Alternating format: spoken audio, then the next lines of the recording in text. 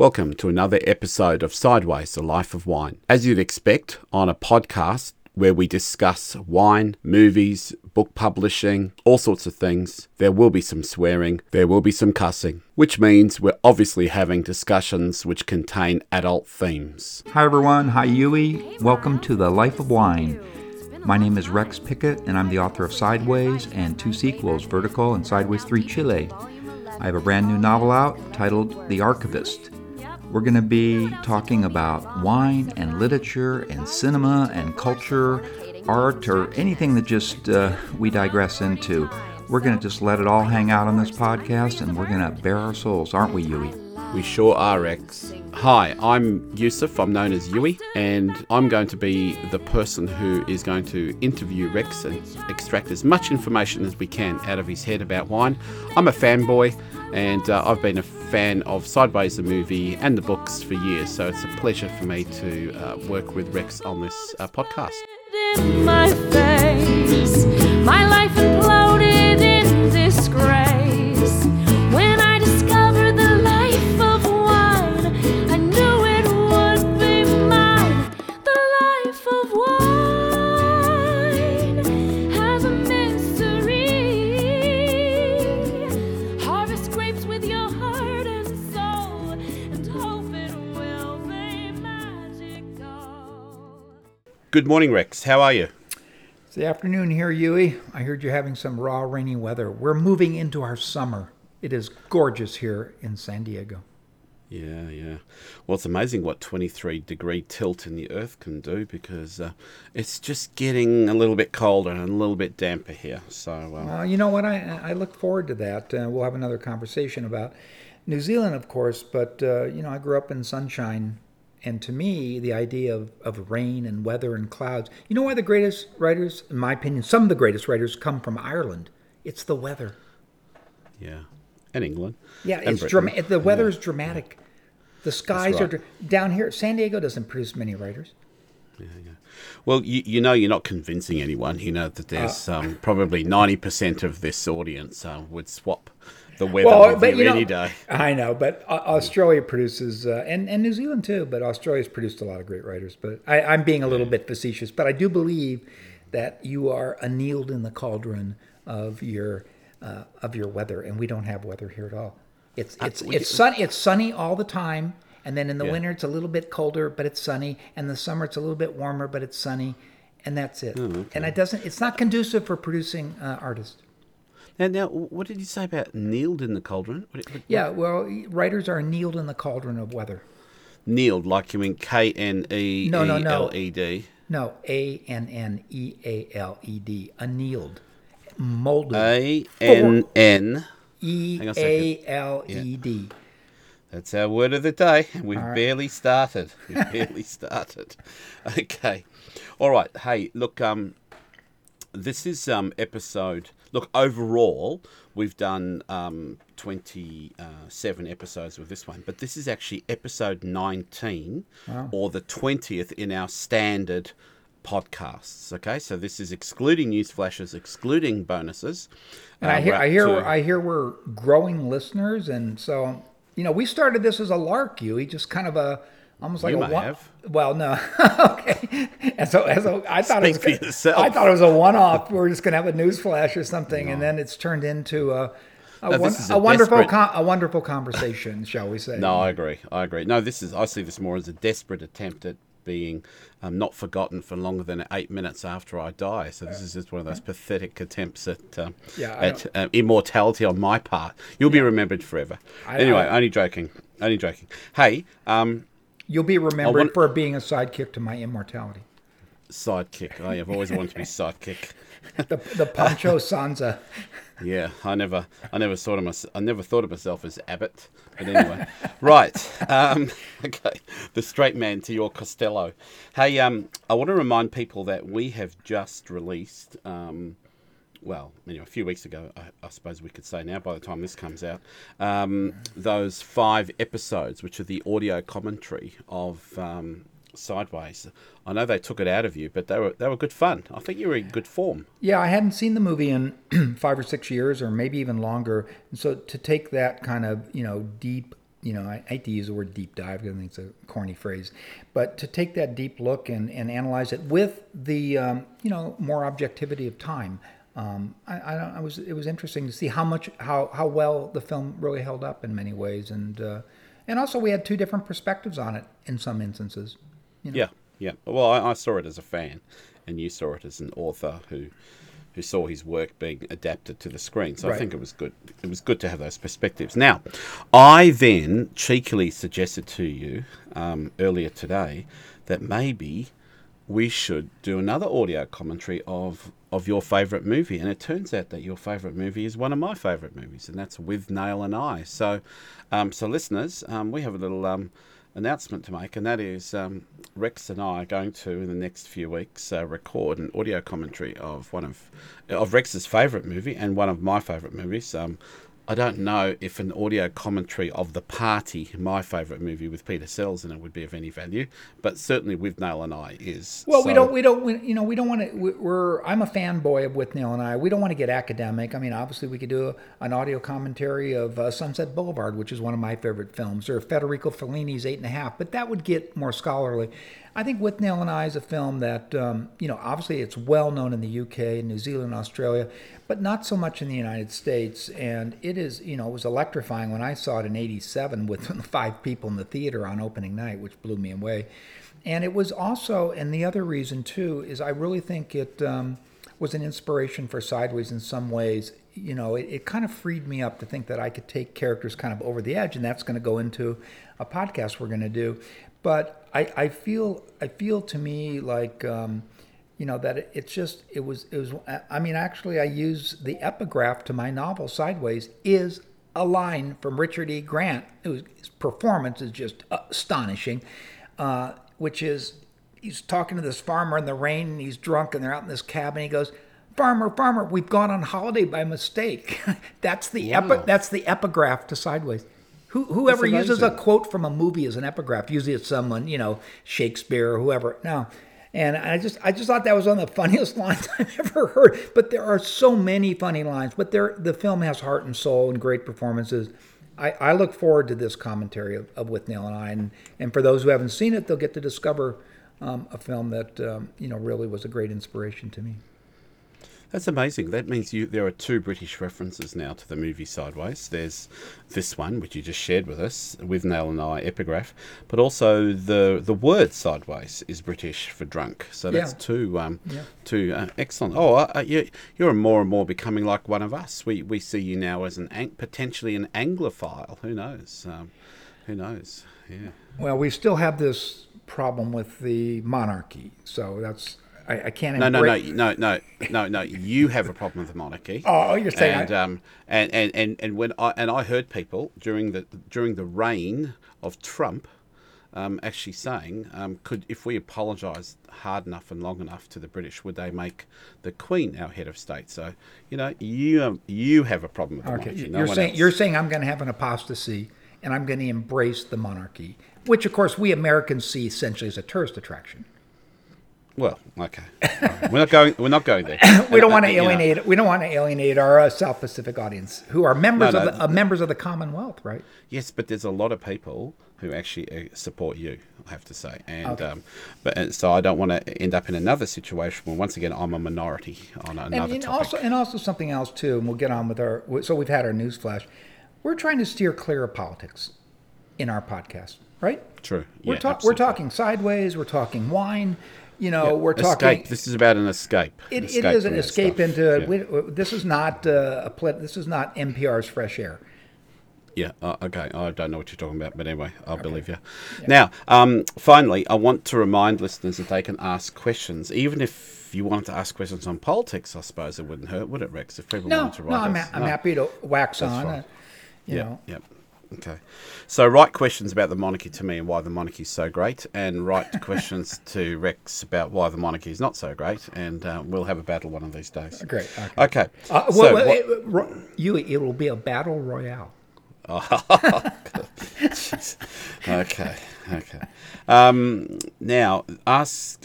So what we'd like you to do is to write questions to us, and to do that, you just write to wine@158 158.co.nz. That's wine at 158.co.nz. 158 just being the digits, the numbers.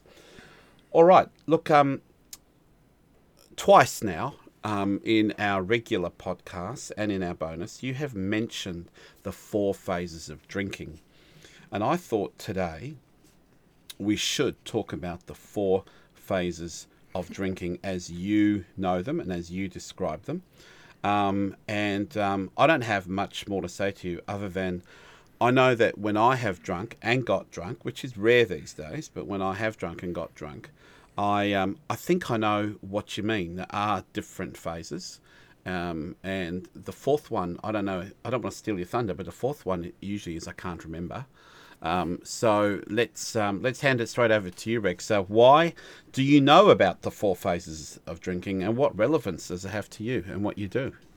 Well, I mean, in the 90s, I was going to wine tastings and in my neighborhood in Santa Monica, and it's the opening chapter of the novel. They didn't use it in the movie, and I met a lot of people in the wine world, from the people on the floor, the salespeople, to distributors, to winemakers, and whatever, and they all pretty much drink every day. Let's be honest, in the wine world, except oddly enough in Italy, but that's another podcast.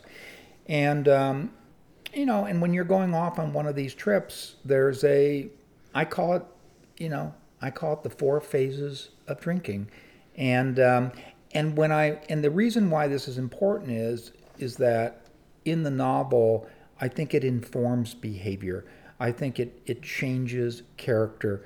And when we did the play, I would talk to the actors about the 4 phases because I wanted them to understand. I didn't want them to go there, but because I wanted them to remember their lines. But I needed for them to understand it so they understood the behavior in the 4 phases. And for those people who just have 1 or 2 glasses of wine a night and that's it, and shut it down, this will be hopefully illuminating. For those who are in the wine world and they know about the half bottle to 1 bottle to 3 bottles, they will understand what I'm talking about. But the reason I wanted to do this is because I think that it really goes to understanding the movie Sideways, which is what our fan base is here. It'll help you understand better. And I need to reference the novel as much as the movie, because there is one scene in the novel, it's in the play, where we go to the 4th phase. Alexander in Sideways doesn't go to the 4th phase. He gets close, but he doesn't go to the 4th phase. So, wow, that's interesting. So, well, my ears have definitely pricked up now, Rex. Yeah, he just got to the 3rd phase. So these 2 guys are, they're on a week-long wine slog, let's call it, and let's start with the movie here, and we could also start with the book too. But in the movie, they go to visit mom, and they drink a fair amount, and maybe they get into the 2nd phase, and I'll differentiate the phases in a minute. Oh, fantastic! But the next morning, what do? Do they check into their hotel? No, they go to a tasting room first, because the 1st phase is you're hungover. You're feeling irritable. You're a little irascible. And, you're a little bit itching for a little bit of, some people call it the liquid courage, I call it sandpapering the edges. So phase 1 is you need a libation. You need to sandpaper the edges. And so let me clarify that. So phase 1 is you're hungover, or you need a libation. Is it either one of those two? Yeah. So Well, they're both. You're hungover, and so there are a lot of people. They're hungover. They've had a night where they've drank too much. They maybe don't want to see wine or liquor for a week or a month or whatever, and they're just going to take aspirin and put an ice bag on their head. But not people in the wine world. They call it the continuum. You continue it. You don't stop there and white knuckle it till 5. Because you're in the wine world. It's okay to drink at 10 in the morning, Huey. Yep, because it's your job. It's your well, yeah. There's people who say that you went to wine country to get into the wine business because you had, let's call it, a dependency. Or you went to the wine world because you wanted to make wine and you developed a dependency. It's either or, but they and there are a lot of people who maintain. But let me put this in context. The greatest wine critic in the world, and people can argue this or whatever, but somebody who's been voted by Wine Spectator in their 100 most influential either people or entities in wine every year, this guy was number one, and that's Robert Parker, the wine critic of The Advocate. On Charlie Rose, one of our public station shows, and he's now bounced out for Me Too problems, but we won't get into that. He had Robert Parker on. Probably related to alcohol. And probably was. Probably related to alcohol. It definitely was, Huey. Anyway, so it was like 20 years ago, and there's Robert Parker on there, and this guy is famous, and everyone in the wine world listening to this knows who he is. Asked him, how much you drink a day? And Robert Parker said, unapologetically and unhesitatingly, 2 bottles every day. Wow. But people in the wine world know it's more like 3. 2 to 3 bottles every day. And you know what? Wow. I'm not judgmental. He's limousined everywhere he goes. He titrates it. So he doesn't go hardcore. He titrates it. So, and he actually lives in Virginia, or Maryland. I'm sorry, he lives in Maryland. He probably has a home in Napa. He also has a winery in Oregon. But he goes into his laboratory at 10 in the morning. Well, what do you think he's doing in the laboratory? He's sandpapering the edges because if he doesn't get that special Rhone, in him and get a little bit of juice in him, he's going to start twitching. I'm disappointed. And I want to say very quickly here to all my listeners, I do not like the word alcoholic. I think it is judgmental and I think it's stigmatizing. Robert Parker just sold the Wine Advocate for $25 million. He's never hurt anybody. He's a controversial critic. He drinks 2 to 3 bottles of wine every day and has for the last 30 years. I can't judge that man. A lot of people will. I'm not saying that is the via regia to success. I'm just saying that's the method to his madness. So so phase 1 is hungover, edgy, irascible, you're growling, whatever. And in the novel, I think there's a great scene where Miles and Jack, after that opening night at the hitching post, where they drink too much and then they don't go out dancing or whatever, they wake up in the morning, and I think I'm writing in first person. I'm saying, we walked over to Ellen's Danish, which they didn't use in the movie. We walked into Ellen's Danish as if moving hip deep through swampy water. And that's how you feel when you're hungover. Every step is painful, okay? Yeah. But, okay, phase 2. We get to a tasting room. We get a few tastes in us. We're feeling a little better. We're animated. We're coming to life. This is phase 2. And phase 2, I take phase 2, and I'm talking about wine now. I'm not talking about distillates or beer. That's a totally another story. Phase 2 is, for me, the first taste to about a half bottle.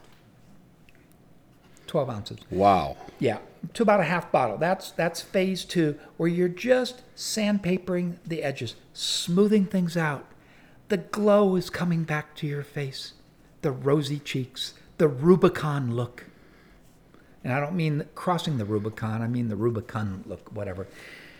And you're feeling better. Well, hang on a second. What does Rubicon look mean if it's got nothing to do with the river? Reddish. Well, the Rubicon, of course, to cross the Rubicon was the famous thing in Rome. Yeah. Okay, so you know that. Yeah.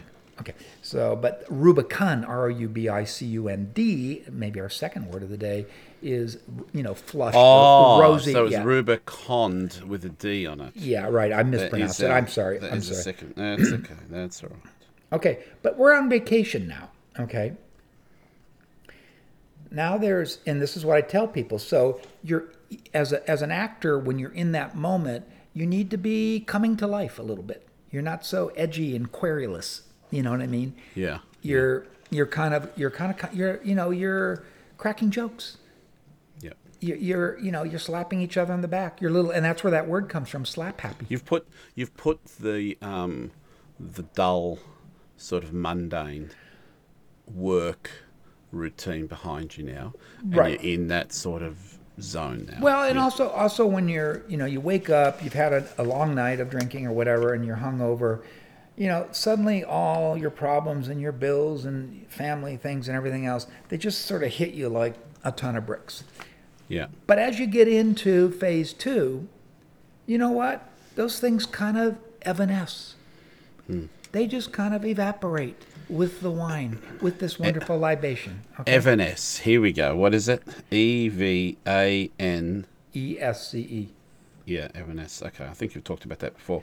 So essentially, in the movie, that's after they've woken up at his mother's place. This is what you're saying, and they've gone and they've parked the car and whatever, or the motel. They've gone straight. No, they haven't gone to the motel. They've gone straight to a place and they've started tasting. Right. They're now in that phase 2. That's what you're That's saying. right, They've put the mother stuff behind them. That's right. Visiting Miles's Well, mother. I mean, they did have breakfast the next morning, and Jack is saying, He's laying it Miles- on the line. He's saying, Yeah, we are he's- going to have a good time. we're going to have a good time here. So they are able to get through breakfast here, without a rosé or something. Although in the wine world, they might be splitting a bottle of rosé at breakfast. Let's be honest here. I don't want to name any names, but you can see there's a little bit of irritability there. But when they get to Sanford Winery and they get a few tastes in them, they're feeling better. Good on them. And so the jokes are coming, the rosy cheeks, the animation, the coming back to life, and so on. Yeah. And No, not that's only good. that, the world is, the colors are brighter, the sounds are louder. Raymond Chandler, the great mystery writer, The Long Goodbye, he said when he got sober, he said the worst thing is that, and then he never did stay sober, but he said, I had to get used to, duller, more monochromatic colors and lowered voices. Yeah. Okay. All right. So then we go into phase 3. And phase 3 now, if we go to the movie, for those who've listened to the commentary, I hope you've listened to it, there's the great dinner scene. It is so wonderfully directed by Alexander Payne and so incredibly edited by him and his editor, Kevin Tent. I mean, what they did with going back and forth in time. Remember we talked about that, with the in and out of focus? We're now into phase 3, okay? Yeah. Phase 3 is, I call it, so I said phase 1 is the irritable hungover stage. Yeah. Phase 2 is sandpapering the edges, Edges, yeah. okay? Phase 3 is called going up the ladder. Yes. And I would tell the actors this, okay? So now we're on a half a bottle. We've showered.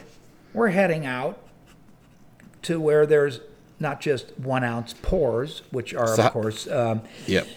abhorrent to Miles, who, as we know, when he needs more than a 1 ounce pour, he goes for the full bottle. He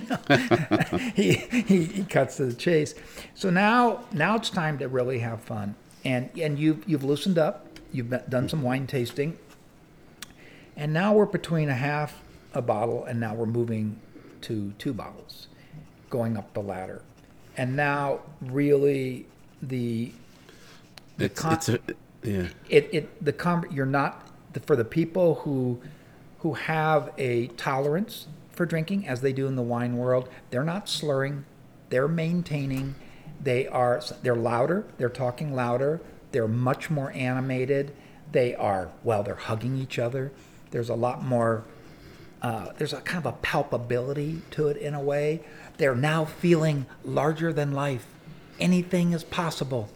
And bring me some more wine and let's try this. And they're excited. They're excited about life. They're excited about everything, because now what they've done is they have somehow they've transited to an alternate universe. They're moving. Well, use your comment. Going up the ladder, and they're starting to feel giddy. Yeah, aren't they? That's right. And you said they're transcending to another thing, so they're just going up and up and up, isn't it? It's Transiting to an alternate world, and it is all being, of course, fueled by the wine, and they may be moving from place to place, hopefully, with a designated driver. Let's be honest, and and now we get to, and that's where, in the movie, in the restaurant scene, that's where things happen. You can, a woman can overlook a man's deficiencies. A man can overlook the things that he might not like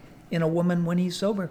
We can, we can shroud these things because we're having fun. We're happy. We've dropped our inhibitions about everything in life. We have moved up the ladder. And yes, we may kind of pay a price for it. That's possible. Yeah. And all I can say, mate, is as a guy who has many deficiencies, I'm very grateful to alcohol. It's allowed my deficiencies to evaporate in my fellow drinkers' eyes. Well, and given me a chance. I'm gonna play to the Commonwealth here. The great science fiction writer J.G. Ballard, he had 3 kids, and his wife died when one of his kids was 3 years old, and he took care of them. And he's a great writer.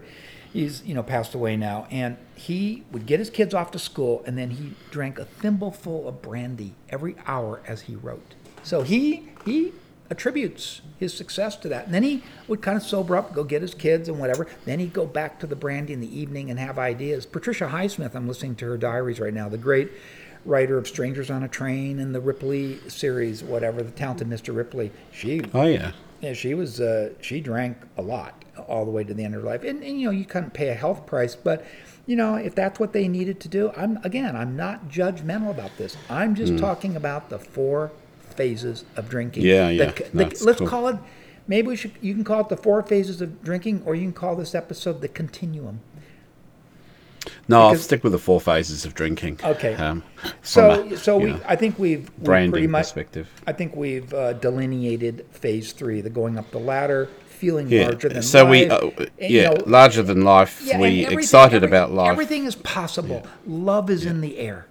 I mean, that's a great song. Love is in the air. Happiness is in the air. Everything is just everything's just sort of wonderful. And again, these are people who have, they know. We know how to maintain. I don't know what you Kiwis say. Do you have a saying? They know how to hold their mug.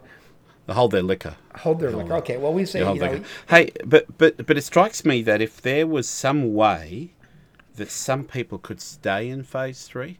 The art would be, how do you stay in phase 3? Well, What's the right level of drinking to remain in phase 3? That's right. I think Robert Parker knew how to do that. And what he would start doing later in the evening, he'd go to a wine tasting, and he might be tasting 150 wines, but he's not sipping and spitting every one of those. And I know people, I've never met him, but I know people who've been to him at wine tastings, and he's swallowing.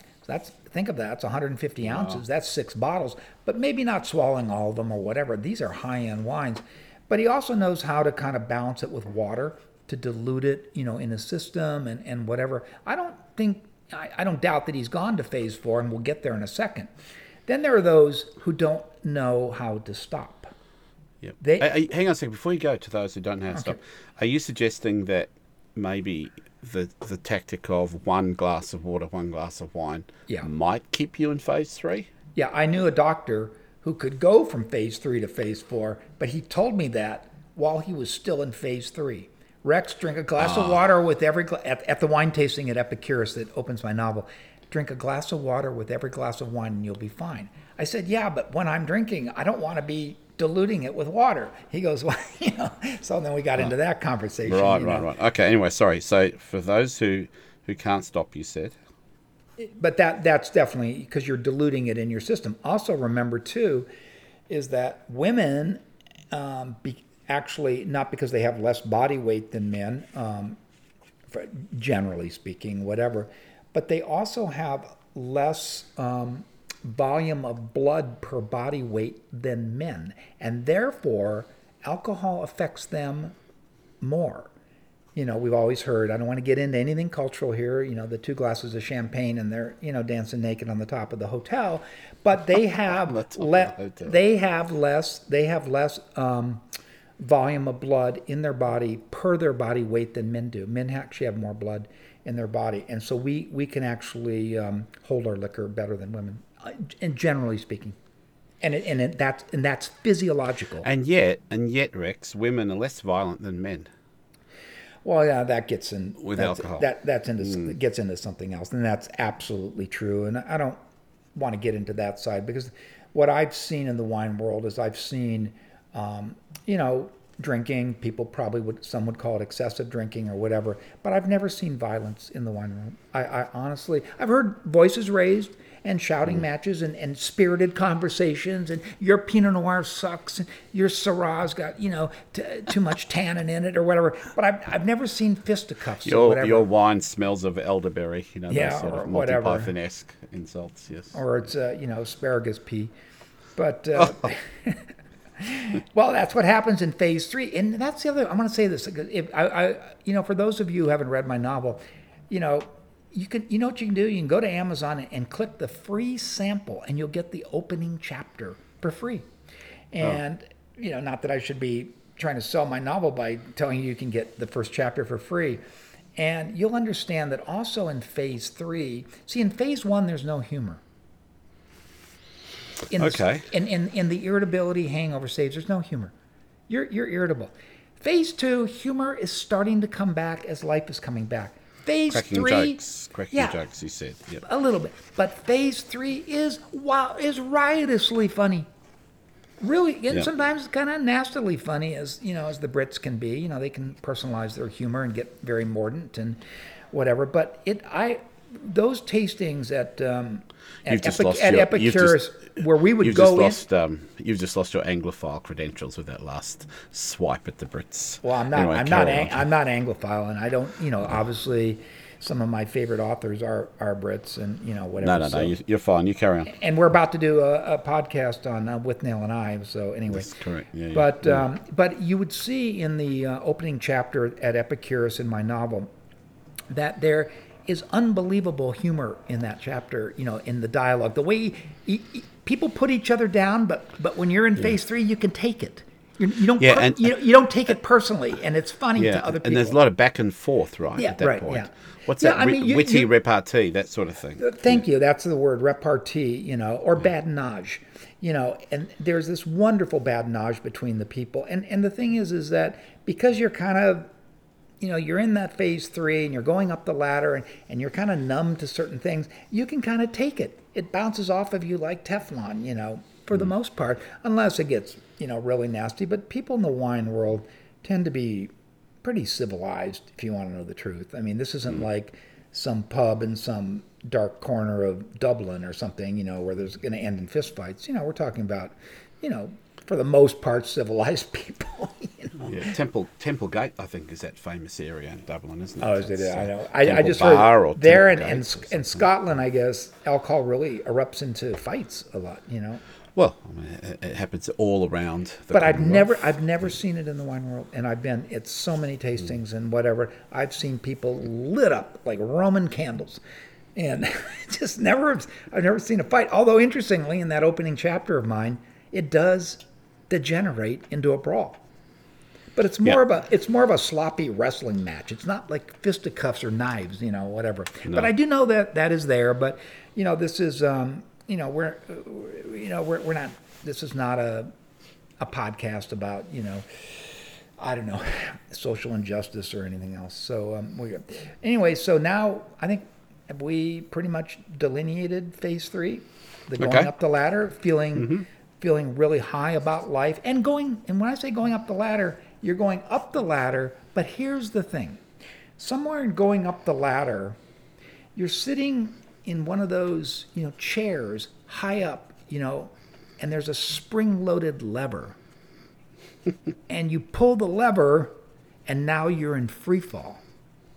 And you're going into, I don't know, somebody has thrown a baseball and hit a dong, and it's, released the spring-loaded chair, and now it's like a trap door that falls out from underneath you. And now we're in phase 4. Yeah, that's where the dizziness kicks in, right? The spinning room. No. No. Okay, sorry. No. Now we're in phase 4. This is blackout. Right.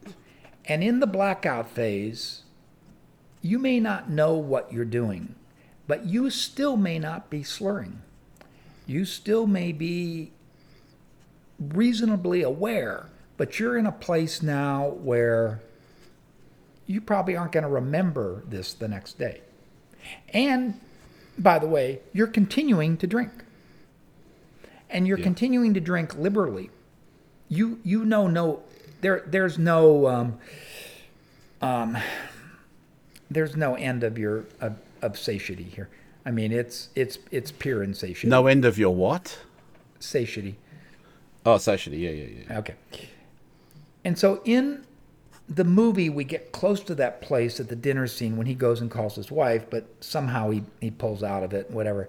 And so he's kind of close there, but then it kind of, then it goes to their house and they continue to drink more wine or whatever. So and I've had people say to me, boy, weren't they wine tasting all day? And then at that dinner, didn't they kill like 6 or 7 bottles? And then they go over to, Stephanie, AKA Tara, her house and drink even more wine. It's like, what do they do? Sober them? And then what's this happening over 3 nights? I've had people say that. But, who's counting? But in the novel, and it's also in my play based on my novel, when Miles has reached a point of disgust with Jack and his affair, calling off the wedding and everything, you see Jack's in the phase 3 of his affair with, Tara. And Miles wants to now self-destruct. He meets a guy at the Clubhouse Bar, which is this kind of down-and-out bar at the Windmill Inn, now called the Sideways Lounge, by the way, Huey. Yep. It's called the Sideways Lounge at the now Sideways Inn. And he meets a boar hunter, a young guy who is truly twisted. This guy is in the blackout phase, and you can tell by the glassy-eyed look and whatever. And he asks Miles, he tells Miles, but they have a conversation. It's not like he's falling off his chair. He's holding his mug. Yep. And he's saying, you want to come out with me boar hunting? Yep. And Miles is now right at that blackout stage. I'm going boar hunting. This is when you don't know what you're doing. This is when this is when you're not in command of your faculties.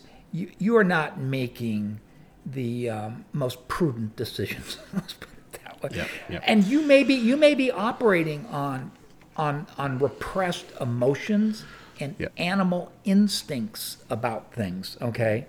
And so why would he go out in the middle of the night with a boar hunter, this twisted guy with one of those caterpillar caps on, twisted 45 degrees to the... This just looks like it's going to be bad. I've seen this phase, Rex. I've seen men strip naked in public. I've seen women go topless. I've seen... and they think it's funny, they think it's okay, it's normal, because they're in that phase 4. You're describing it perfectly. Well, in this case, they go out with the boar hunter, and of course, Jack is not in phase 4 here. He's probably only in phase 2, maybe moving to phase 3. Miles has moved to phase 4. And for those who read the novel, and for those of you out there listening who have a chance to see the play, you will see phase 4, because the boar hunt scene, and they go out there, and I'll give it up. I mean, they follow him out in the middle of the night to this kind of plateau out in a canyon-like area where there is wild boar. This is not made up. And suddenly they hear gunshots. He starts firing at them. And now they are and Miles is making fun of it in the scene. He's like completely seems impervious to the fact that, a guy's firing bullets at him. That's phase 4. And yet he's still in command of his faculties. They still are able to, wrestle this guy to the ground and apprehend him. They still kind of, you know what I mean? I mean, Jack isn't there, but Miles is clearly, that's the blackout phase. And I had to explain that to the actors. It's a place where you're still surprisingly somewhat lucid, shockingly, but lucid in that kind of blackout phase. You think you're in command of your faculties, and then the next morning you wake up and you look over and you see a rifle and you go, how the hell did that get there?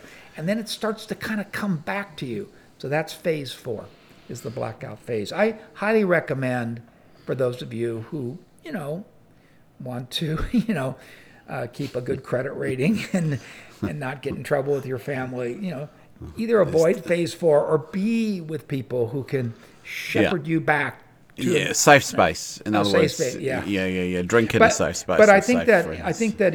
in the movie, whatever, I'm not sitting there when I'm writing the book and saying, okay, they're in phase 1, phase 2, but I am aware of it, because I've been in those places with people in the wine world, and I've gone through the 4 phases with them, and you had a night and you ended up at some winemaker's house and he's uncorking incredible bottles, and you just don't want to stop. There's nothing stopping you at that point, and I would say that sums up. I know people in California are going to hate me for this, but that's my experience in the wine world in California. But a lot of them, they make the bell, as we say, in the morning. They get out there into their vineyard and white knuckle it through, and then by 11 they're in the barrel room and they're sandpapering the edges. It's Right. it's the continuum all over. So you've again. just answered my question. So how do we now get from phase 4 to phase 1? Because the way I saw it was, you described phase 1 as being potentially a hangover, which means you've gone through the circle, or you're just starting fresh. So I guess phase 1. Phase 1 has gradations to it. It's how far deep you went into phase 4. If you could have ended phase 3, maybe phase 1 wouldn't be so bad. If you went deep into phase 4, phase 1 could be hellish, could be an infernal world. You need to get to phase 2 really quickly, because as I've said, if you wake with a problem, and you try to solve your problem with what caused your problem, then you might have a problem. Yeah. So I know you don't like the word alcoholic. You said that earlier. But if we talked about somebody with a drinking problem, let's say a sustained drinking problem, let's Right. call it that. Essentially, that person is going 1, 2, 3, 1, 2, 3, 1, 2, 3, 4, Yep. 1, 2, 3, 4, 1, 2, 3, 1, 2, And 3, and 1, 2, 3, everybody, 4. I don't like alcohol because, like I said, it's stigmatizing and judgmental. Let's call it alcohol dependent, because if Robert Parker, for example, were to just, as we say, cold turkey, just stop, whatever. And I don't doubt that he has times in his life where he bottles back. He literally just bottles back to 1, and he maybe finds a way, and then he kind of tries to get himself together, and then he goes back up into 2 or 3, which is, by his own admission, is how much he drinks a day. Everybody is different, and then some people, I've seen people in the wine world, they wait until 4 or 5 o'clock and they open a bottle, and within 1 hour they've drunk 2 bottles. They just go really fast. They go hard and murderously. And then others titrate. Most titrate through the day. And then if it's a weekend and they don't have any Titrate? titrate, as if like you have an IV Instead of drip. hydrate. No, like an IV drip, and it's coming a drip at a time, as is opposed that as opposed to just pounding it. Yeah, You're not just pounding it, but I've seen that. If you have nothing to do the next day, this is a Friday night, you've got the weekend off, and then now you're into the continuum, and then the next day, you wake up in a world of hurt. You're gonna go to phase 2 real quickly. So you don't like the term alcoholic, you prefer alcohol dependent. So therefore you don't like diabetic, you prefer sugar dependent. No, I don't care. That's different. Okay, cool. It's just I've noticed there's some people Because one, complaining about that no, word. but there's a huge difference. Is alcohol or alcoholic or whatever is you now potentially enter the criminal justice system, but not as a diabetic. You don't. Not only that, I say it's stigmatizing because you drink. I'm saying that you are a lowlife. You're a degenerate. We don't say that about diabetics. No. It's just that I read an article the other day where there's a movement now to stop calling people diabetics. It's seen as what's the word? It's reductionist. It's reducing people to Because there's a disease and instead of saying they're sugar heard, dependent. And I haven't heard that, Yui, but it's and I don't want to get into all this new language stuff because it's just getting so complicated. It's like you have to self-censor and you can't talk anymore. But the truth is, when it comes to alcohol, everybody is different. So it's not a one-size-fits-all, which is the problem with Alcoholics Anonymous and others. They have a one-size-fits-all thing, and it isn't. Everybody is different. Their life is different. And again, I go back to Robert Parker. Here's a man who drinks 2 to 3 bottles of wine every day by his own admission, and he is unquestionably one of the most successful people in the history of wine.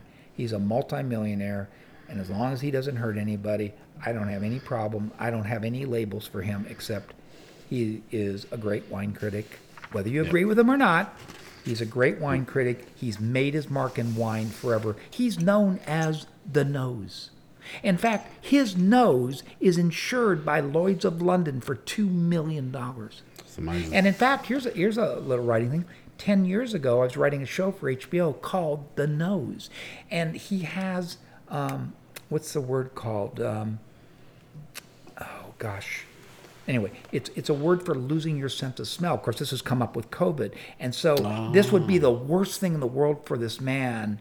He's the greatest wine critic in the world, but he's losing his sense of smell. He also has a psychiatric service dog who can anticipate when he's having a panic attack and flies across the room and hits a button that calls 911. This was the show I was writing for HBO, and it didn't go right. Hang on, let me just have a look. No, it's not April the 1st, so that wasn't an April Fool's joke. No, it's a show I was writing. Wow, it's amazing. Hey, that reminds me, who was the pompous Englishman in the movie Sideways? Was he a wine person or just an actor? No, he's an actor. He was the guy Yeah, who was talking about wine. Yeah, yeah. Was that meant to be Parker? No, I think he based it on this other guy named, he's actually a British wine critic, and the name will come to me in a second. If you'd given me a heads up, Huey, I would have known. But sorry about that. Yeah, I'm sorry. But he kind of based it. But it was such a small role or whatever. He was kind of satirizing the pomposity of those kind of critics or whatever. But and Robert Parker also has a certain kind of pomposity to him. We actually could do a whole show on him and wine criticism. That might be. Well, let's do that. Why don't we add that to the list? Yeah, wine critics and the subjectivity of wine and wine. Yeah, and while we're here, Rolf Kent, if you're listening to this, we're going to try and get in touch with you because we'd love to. Rex and I would love to interview you for a podcast about the wonderful music soundtrack you made to the movie. Yeah, and beautiful. also a not so well known fact, and that is that you had to do it a couple of times. A couple of your soundtracks weren't accepted by Alexander Payne. That's not uncommon. They'll do a pass, and then he says, "Well, this doesn't fit. Beautiful music, Rolf, but it just isn't what I was." Because bear in mind, you got a guy who's imagining what the score is going to be, but he's not a musician, and then the musician has to try to figure out what's in his head. And now it's like try to give it to them what they want, but you know what? You start to home in on it, and I guess around the third or fourth pass, he really got the music that Alexander wanted. So he homed in on the final solution as he honed his skills or his understanding. You could say, couldn't you? Yeah, cool. All right, hey Rex, that was fantastic. The 4 phases of drinking. That's really good. I used to be a regular 4-phase guy. I think I'm now a 3 and then slow down. Once I touch 3, I now head back with water. So I think, don't know what that is. Well, maybe that's just experience. I'll tell you what it is. You have dopamine inhibitors.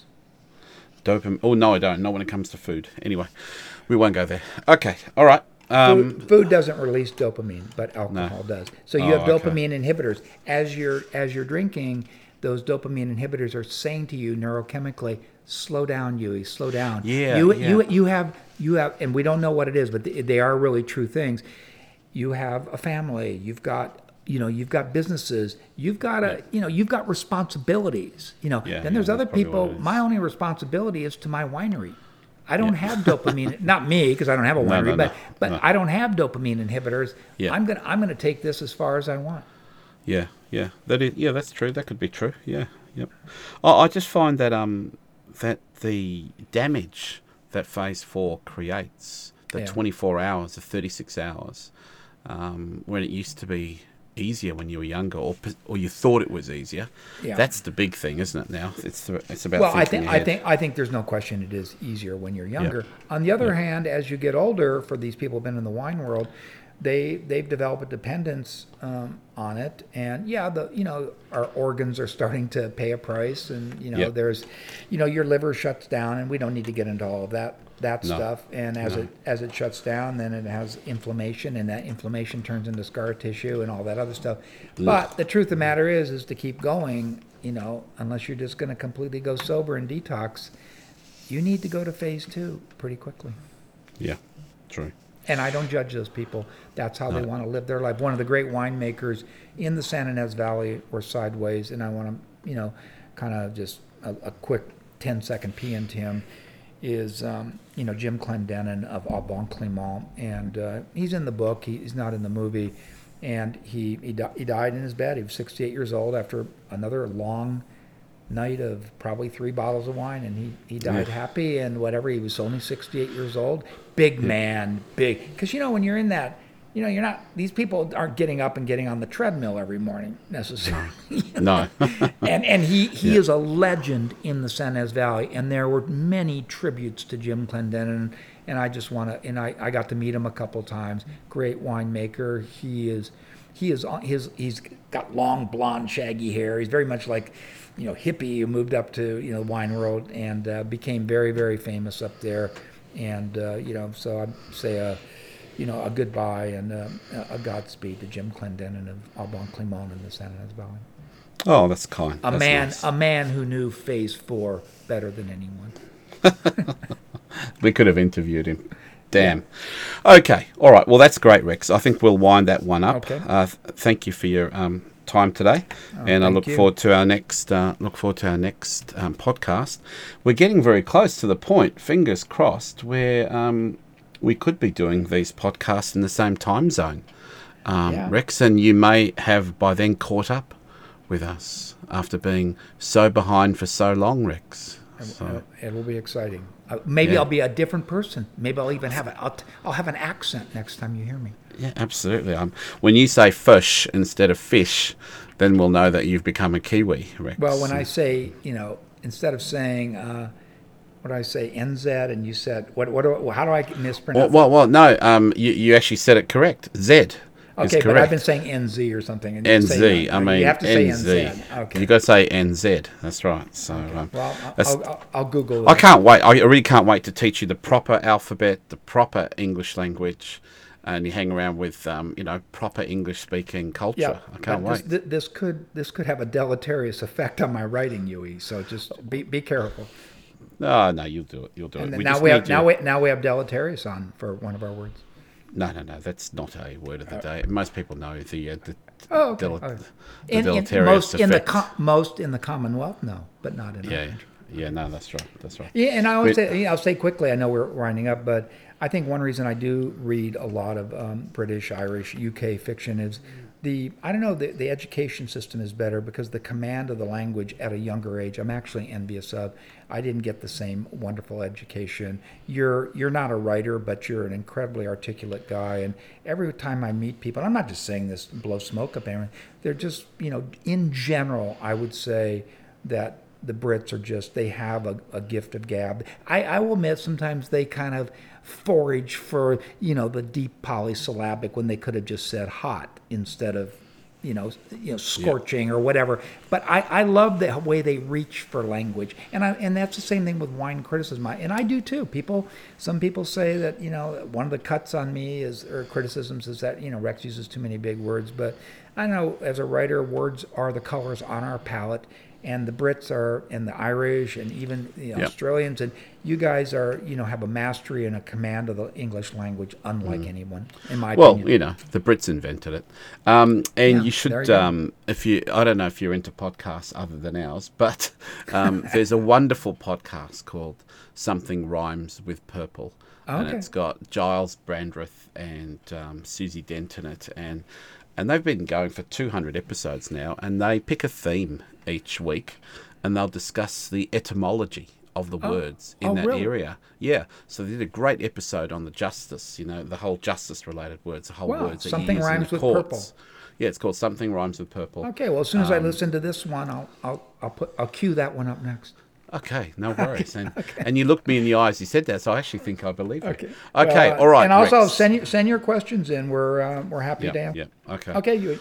All right. Take it easy, Rex. All right. Bye. Catch you later. Oh, and by the way, Rex, we've got another letter from the listener. The question this time. Wait a second. Did you actually get a letter? Well, no, I got an email. Okay. You're right. Thanks I for don't know. exposing me. Down in New Zealand, maybe you don't have email down there. Oh, please don't start. Okay, here we go. What advice would you give to someone wanting to enter into the world of wine and the world of screenplay novel writing?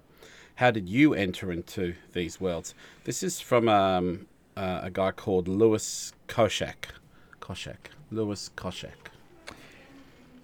Hey, Lewis. Actually, we might have to devote an entire podcast Ooh. to this because I've been asked this question many Should we? times. Should we There's do a that, short Rex? answer. There's a medium answer. Should we do that? Yeah, I mean, Okay. there's a short answer, medium answer. Give There's us a a long short one. answer. Short I one. mean, Yep. yeah, I mean, for me, it's not. I don't know. I think this is just. Well, we actually did Why Rex Writes, so I highly recommend you listen to that podcast. As far as getting into wine, I think that's really very simple. I think you start tasting, but reading. That's I'm going to highly recommend Jancis Robinson's The Oxford Companion to Wine. It is a encyclopedia of wine, basically, and that's where I've learned most about wine, because you're not going to be able to afford to drink the great wines that Robert Parker and others have, and it's there I've it got is. Huey has it. Huey has it on his shelf. It's an expensive book, but it's worth it. And so Jancis not too Robinson, bad. the Not too bad. It was Oxford only about Companion. $80. It's not too bad. Okay, well, it's a big book. It's a huge encyclopedia of wine, and it is the Bible. And then it's just a matter of tasting and reading and tasting and reading, and so that would be my advice there. As far as writing goes and writing screenplays, I mean, the advice that a lot of writers will give is just put your butt in the seat and do it. I am a big believer, by the way, and I remember they asked 10 writers to give their simple advice about, writing and what they would say. And a very famous novelist, E. Annie Proulx, said, write one page and then rewrite it and then rewrite it and rewrite it. And I don't have enough X-Lax to follow that advice. And X-Lax? because I think, in other words, a constipation medication. I believe, and the other side is, I think that is terrible advice, although for some people that's a method of their madness. I believe in quantity over quality in order to find your voice. And the key is to keep churning it out and churning it out. I would say I wouldn't show things to people until you have finished it to your satisfaction, and then you're going to have to go to the world. I would try to find somebody who isn't going to glad hand you, but isn't also going to be sort of oppositional to your sensibility, so they don't get it. Maybe you're trying to write in the horror genre and they just hate the horror genre or whatever, because I've run into that problem. You have to find that right person, and then you just have to keep churning it out, and you're going to have to take it to the world at some point, but take it when you're ready. I'm a big believer in churning out the work, taking it to the world, and not stopping. Don't sit there with one thing and not keep writing. All writers, all true writers, they keep writing. They never stop. And that would be my, this could be a longer podcast, although I do believe Why Rex Writes is, not to talk about myself in the third person, but because I only write in the first person. But everyone's different. I'm somebody who doesn't look at the marketplace. I write what I want to write. I write what I want to read. Other people look out there and say, "Oh my God, sci-fi, fantasy, suspense, and horror. That's what's selling. I think that's what I'm going to write." You want to play that game? I can promise you this: if you're going to play that game, then there's 100,000 other people playing the same game, because they're trying to write the next Game of Thrones, series or whatever that's going to make them millions. And that brings up another thing. If you're in it for the money, then you might be in it for the wrong reasons. If you have a backup, income or something like that, then as far as I'm concerned, you've already sown the seed of failure. I think that it has to come first. It has to come before anything. Wow, that's spouse, partner, animals, kids. And I don't mean that because I have a cat. I love my cat to death. It's not an avocation. It is not a hobby. It must come before everything. And that's my advice, and that's hard. I know that's not easy, but, churn it out and, rewrite it to the best of your ability, and then start showing it to people. Try to show it to that right person. Find that one right person that you would show it to. That's quite interesting. It feels like you're suggesting that if you want to write, you sort of got to write like in a commando style. You sort of have to write jumping out of a plane, almost without a parachute. Well, there's got to be no second. Now we're digging down into it and getting into almost a full podcast here. But we won't. But for instance, I try to create. I've written many screenplays, many more screenplays than novels, but I'm pretty much focused on novels now. I try to create the world in my head. I try to know my setting. For instance, when I wrote Sideways, when my characters walk into the hitching post or the windmill inn, trust me, I have walked into those places and know them. Fair enough. Okay. All right. Look, I had to stop you there, Rex, because I felt like you've answered Lewis's question, but there is a podcast worth of material there. So we'll put that down as a topic. Okay, Rex? So thanks very much, Rex. See you next time. All right. See you. Take Bye. care. Thanks for listening to the latest episode of Sideways, The Life of Wine. Both Rex and I hope you enjoyed it. We hope you enjoyed it so much that you'll share this with your friends and go online and rate this podcast. If you have a question for Rex related to the movie, the books, his latest book, anything to do with wine actually, please drop us a line to wine@158.co.nz.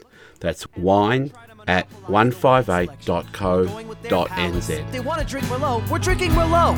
No! If anyone orders Merlot, I'm leaving. I am not drinking any fucking Merlot!